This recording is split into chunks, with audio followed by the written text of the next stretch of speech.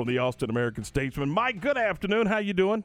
Good, guys. How y'all? Terrific. Hey, let's dive right into this. You're going to be covering the Austin FC. Talk a little bit about your passion for doing this and making the transition into covering professional soccer. Yeah, it's been a weird ride. I would have never predicted it 10, 15 years ago. I mean, I grew up in traditional football, basketball, baseball. You know, you played those kind of sports or whatever. I picked up soccer as a college student. I started really enjoying it. And then as a sports writer covering football around the state, it was the perfect job for a sports writer. It was on during the day, during weekdays, you know, like with the time change over from Europe and stuff, you could watch the best soccer in the world. While everybody else was working and you were at home just writing. So I picked it up there, and when it was offered to me, as somebody who was from Austin, I know that's becoming rarer and rarer these days, but as somebody who is from Austin, it was an opportunity to cover our first ever major league sports franchise and something I couldn't really pass up. What are you, I mean, just kind of give me your hopes for this. I know you're going to cover it, but what are your thoughts and your hopes for this franchise initially as they get started? Yeah, I mean, I think the city was ready to gravitate towards something they could consider their own. You know, Austin, when I was growing up, was just a college town for the most part. Everybody who was there, either our parents went to Texas or they went to Texas. You know, there was a tie to UT somewhere.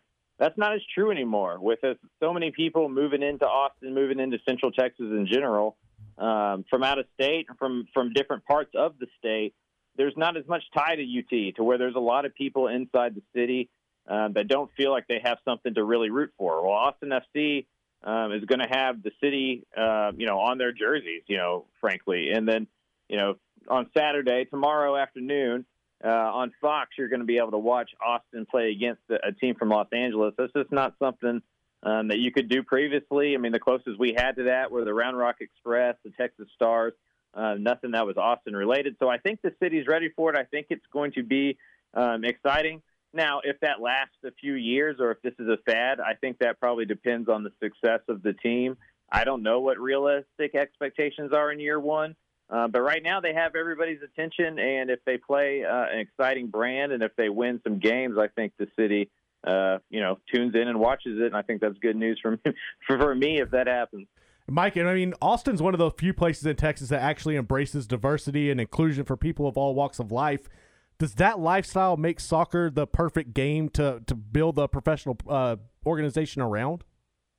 I mean, I think so. We have a huge Latin population in Austin. It's only getting more diverse every single year. I've done a little bit of like following the supporters groups and stuff, and a lot of it's done, in Spanish. That's not even, so the band that's going to be the supporters groups that are going to bring the drums and throw the flares and all that kind of stuff. That band's called La Murga. So it's going to be a very Latin, Spanish-influenced squad, and I think that speaks to, like you said, the diversity of the city and the acceptance of that diversity. I mean, I think the club has really embraced that. Their two hashtags on social media are Verde and Listos, so I think it's something that they're behind, something that they understand, and something that they're leaning into. If you look at MLS, just Major League Soccer viewership, a decent amount of it comes from Spanish-only speaking households. So it is something that Austin should embrace, and I think that they have. And as far as the team itself, how have the players bought into Coach Wolff, and what made him the right man to lead this team?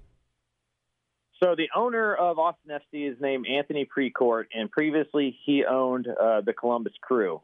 For the Columbus Crew, the head coach over the last part of his ownership was Greg Berhalter, who's now the U.S. men's national team coach. His assistant coach was Josh Wolff. And so they had already had a relationship, and so I think when Precourt was able to get the Austin team, it was a great opportunity for him. So the connection was there, and I think the players are buying in. Josh is a younger guy. I think he knows how players communicate from this generation. He plays an exciting brand of soccer. He wants to score. He wants to attack. So I think, all players in all sports like to play offense and go score goals. So, I think so far it's been good. However, it's a honeymoon stage, right? Like nothing bad has happened yet. That may change Saturday. 4-0 happens, who knows, So, right now everything's been rosy. check back in a month, and we'll see if that's still true. Alex Ring's going to be the captain for this inaugural match. What has helped him earn the honor? And as he mentioned, what this means to him at all?